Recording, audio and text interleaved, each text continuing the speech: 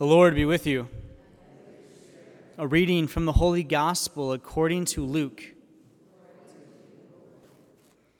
Some Sadducees, those who deny that there is a resurrection, came forward and put this question to Jesus, saying, "Teacher, Moses wrote for us, if someone's brother dies, leaving a wife but no child, his brother must take the wife and raise up descendants for his brother.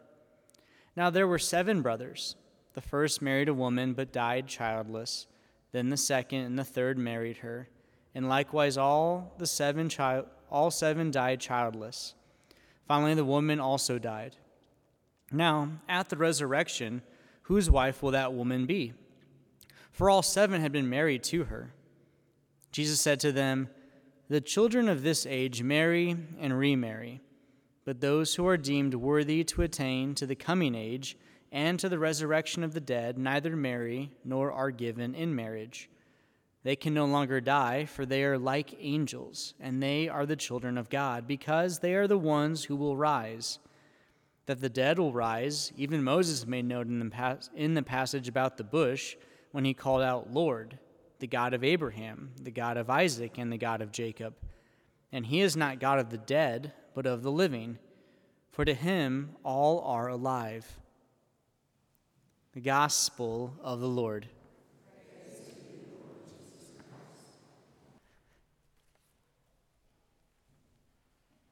We have to go back to that first reading with Maccabees for numerous reasons. The first, we just don't get to hear often from the book of Maccabees. It's not a common used book in the lectionary, but when it is used, it's kind of in the same season and era. And secondly, I think it's just really important because other Christian Bibles, the Protestant Bibles, it's one of the books they don't include is the books of Maccabees. And there's different arguments as to why all that is, but we only get a portion of a bigger story there today. When we hear about these 7 brothers and their mother who are essentially being tortured and killed in order to try to dissuade them from their faith and eat pork. Now you might look at that passage and think, okay, just eat the pork, like it's just do it. Like, is your life really worth some meat? And we have to understand some things culturally. We have to understand some things historically. At that point, but Maccabees is written around 100 BC, right? So still in the Israelite culture, in the Jewish culture, swine, pork, would have been seen as an unclean thing. Now, we look at this in the modern era, and who hasn't eaten bacon before, okay? Everyone's had bacon. It's delicious. But that would have been an unclean animal for them to consume. And so while other Hellenistic Jews were, kind of like switching out their beliefs, like, oh, it's not so bad, I'll eat it. There was people that were kind of staying to the law, and you could almost would say they were being too rigid. But their witness is essentially the Israeli Jewish martyrdom, what we'd consider a martyrdom by Christian standards, because they're unwilling to defy the laws of God. Now, the longer version of that section of Maccabees is beautiful because you hear then the mother encouraging and giving affirmations to her sons, like, you can do this, stay the path. Like, there's a reason, a purpose for what you're doing. But let's just consider some other things here. In our Christian faith, the following of Jesus, this is a generic fact, the following of Jesus proclaims the goodness of the body. This is just, everywhere we look in Scripture, Jesus is always affirming the goodness of the body. And we affirm the goodness of the body, which affirms that God will one day restore and transform our bodies. So that's the other problem, and that's kind of a segue into the Sadducees. The Sadducees were Jewish scholars who only ever looked at the Pentateuch, the first 5 books of the Bible. And so they were very rigid in this idea that there's no resurrection. And we're so adamant about a resurrection because God glorifies the body. So when you hear this in the reading of Maccabees, you've got all these things happening. You've got the Jewish culture inwardly fighting against itself about should I eat the pork? Not eat the pork? Is it too rigid of a law? Is it not rigid enough? You've got the people who are literally dying for their faith in that regard because of it. And then you've got people denying the resurrection of the body, and yet as Christians, we know the dignity and the goodness and the beauty of the body. Okay, lots of layers. But let's look back. So one of the brothers says this: "What do you intend to ask and learn from us?" When they're trying to torture them, hey, change your opinion. What are you trying to ask and learn from us? For we are ready to die rather than transgress the laws of our fathers. What you have to share with me is not going to change where I stand. I'm ready to die for this. Okay, that's really powerful. And then when he, in his last breath, said, my translation is a little different, "You accursed wretch, you dismiss us from this present life, but the King of the universe will raise us up to an everlasting renewal of life because we have died for his laws." So even here in the Old Testament, in Maccabees, they have this understanding of the resurrection. So that's what's conflicting now with the Sadducees later on. So in Maccabees, at the end of the Old Testament, they believe in the goodness and the glory of the body. They know there's a resurrection. So they're you can kill us. That's fine. But we know that we stood for what was good and true, and we're going to be transformed regardless. So bring it on. And then they keep going. So another one of the brothers, when he hands out, this is so cool. He put out his tongue and stretched out his hands. He says, "I got these from heaven." So again, he recognizes his body, his gift of himself is from God. He's I got this from God. I don't think he's I got it from God. I don't think he did that. But you can imagine he stuck out his tongue. Okay, that was a joke. Thank you from the one person that laughed. 2 people. Moving on. "I got these from heaven, and because of his laws, I disdain them." That's kind of weird. Why do you hate your own body? He doesn't. "But from him I hope to get them back." He's they're not mine. It's fine. I'll get them back. As a result, the king himself and those with him were astonished at the young man's spirit, because he regarded his sufferings as nothing. He's my suffering, it's not that big of a deal, because there's something better. Okay, that's an important thing. And then lastly, the last brother, or one of the other brothers, "One cannot but choose to die at the hands of men and to cherish the hope that God gives of being raised again by him." Another reference to the resurrection, to life beyond. "But for you there will be no resurrection to life." Whoa. It's what you're doing is wrong. Okay. We take this into our modern day standing, 2022. I haven't seen, as of late, anyone being forcibly thrown in jail or tortured or slaughtered or made to change their eating habits. So we don't have to deal with the same contention here.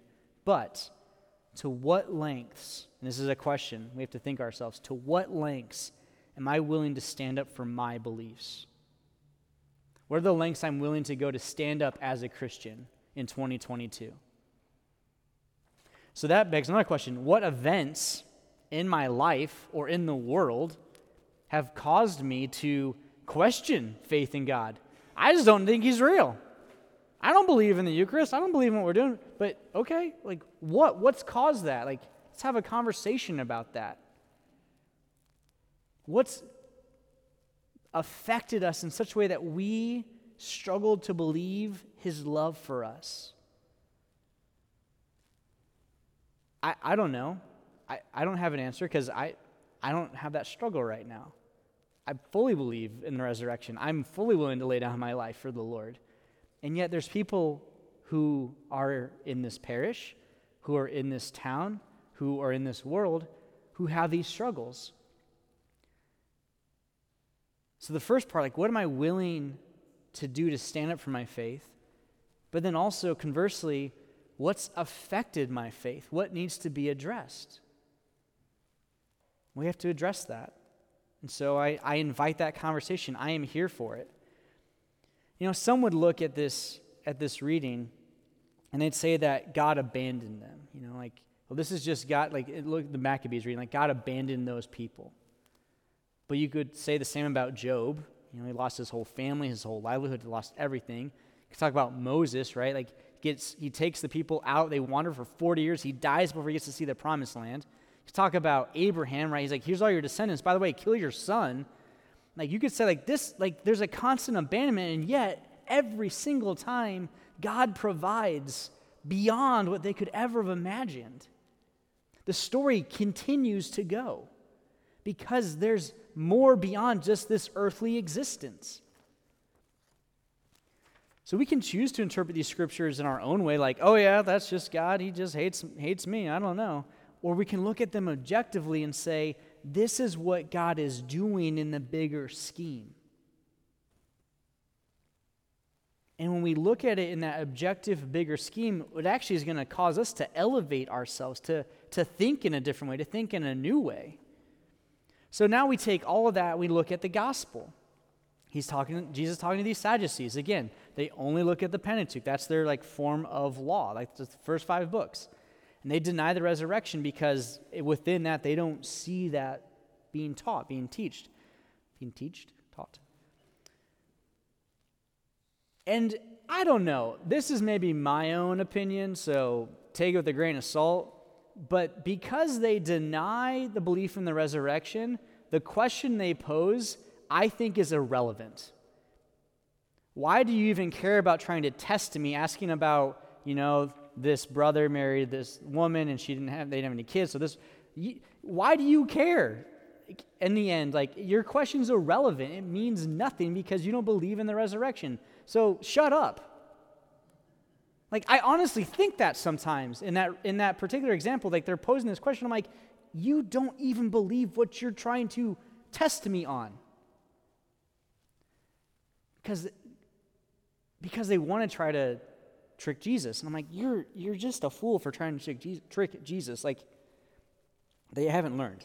Anyway, Jesus uses Scripture from the Pentateuch, the 5 books that they hold as law, to prove them wrong. You fools. Oh, it's so funny. Because when he talks about the variant, there's a side of it that we have to take with some prayer. And when Jesus says, they marry, they remarry, there's no marriage in heaven. And I hear this from spouses and couples I can't wait to see my wife in heaven. I can't wait to see my husband in heaven. And it's you'll see them, but there won't be that concept of marriage. And some people get really upset about that. But that's not something to be sad about. You're in heaven. That's a good thing. And they're in heaven. That's a good thing. But heaven has no need, and this is the reason why it's not a big deal. What's the purpose of marriage in the grand scheme of life? The purpose of marriage is to have a spouse and then to have children. That's ideally why marriage should exist. Have a spouse, have children, procreate, grow the faith. Okay. When we're dead and yet alive in heaven, and we live forever, do we need to make children? No. Therefore, do we need to be married? No. Therefore, marriage not necessary in heaven. Doesn't mean you won't recognize and have a certain appreciation or love for people in heaven, but also, what's the purpose of heaven? God! Not spouse anymore, not child anymore, not friend anymore. Him! He's the big deal. If you want to yell at me about this, after Mass, not right now. Let's continue. So he uses the Pentateuch when he says Moses. The Sadducees well, Moses said this. He's well, Moses also said this. He says Moses talks about the God of Abraham, the God of Jacob, the God of Isaac, a living God. Which means after this, there's more life in heaven.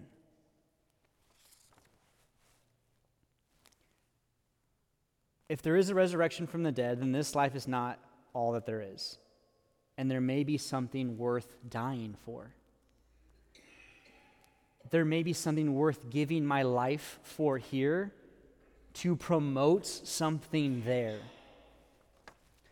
So this is one of the commentaries I read. It was really, really insightful.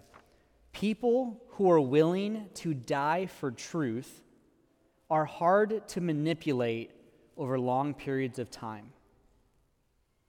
People whose only hope is for this life are easier for the elite to control because making their lives miserable right now is usually enough to dissuade them from rebellion.